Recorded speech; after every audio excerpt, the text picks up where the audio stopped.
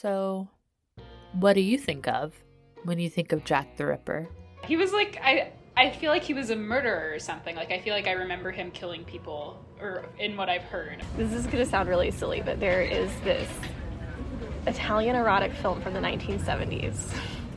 I don't remember what it's called, but I had a friend in undergrad who was very into this sort of like weird, obscure stuff, and I watched part of it, and it opens with this woman, this hooker, getting killed by Jack the Ripper, or the Italian version of Jack the Ripper, and she falls over. It's very dramatic, and then the musical cue they decide to use is like a very upbeat penny whistle sort of thing.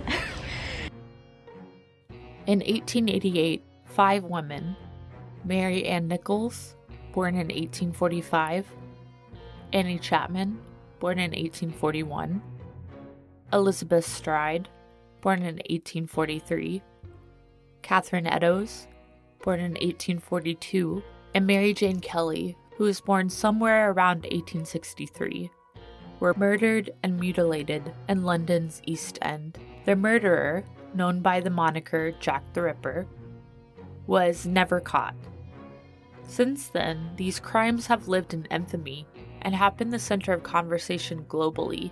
In fact, you could even say that we, as a society, are obsessed with the brutality of these crimes. When you think of Jack the Ripper, if you're like most people or my friends, you probably think of the TV shows or the films you've watched, maybe the podcasts you've listened to.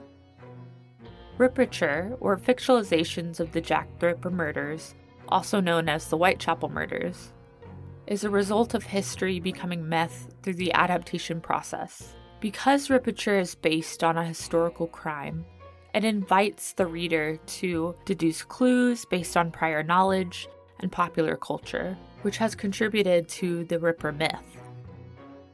Ripperture, building the myth, explores how the myth of Jack the Ripper, as it has been constructed across forums and media for over a century, has created spaces for the simultaneous process of deconstructing gender and genre boundaries. Join me on a journey through texts like Dr. Jekyll and Sister Hyde. Just what line of research are you following? An elixir of life? That old one. Nature's elixir. Hormones. Female hormones. Me forcing my loved ones to be my voice actors. Never before had my eyes been dazzled by such regal, barbaric beauty.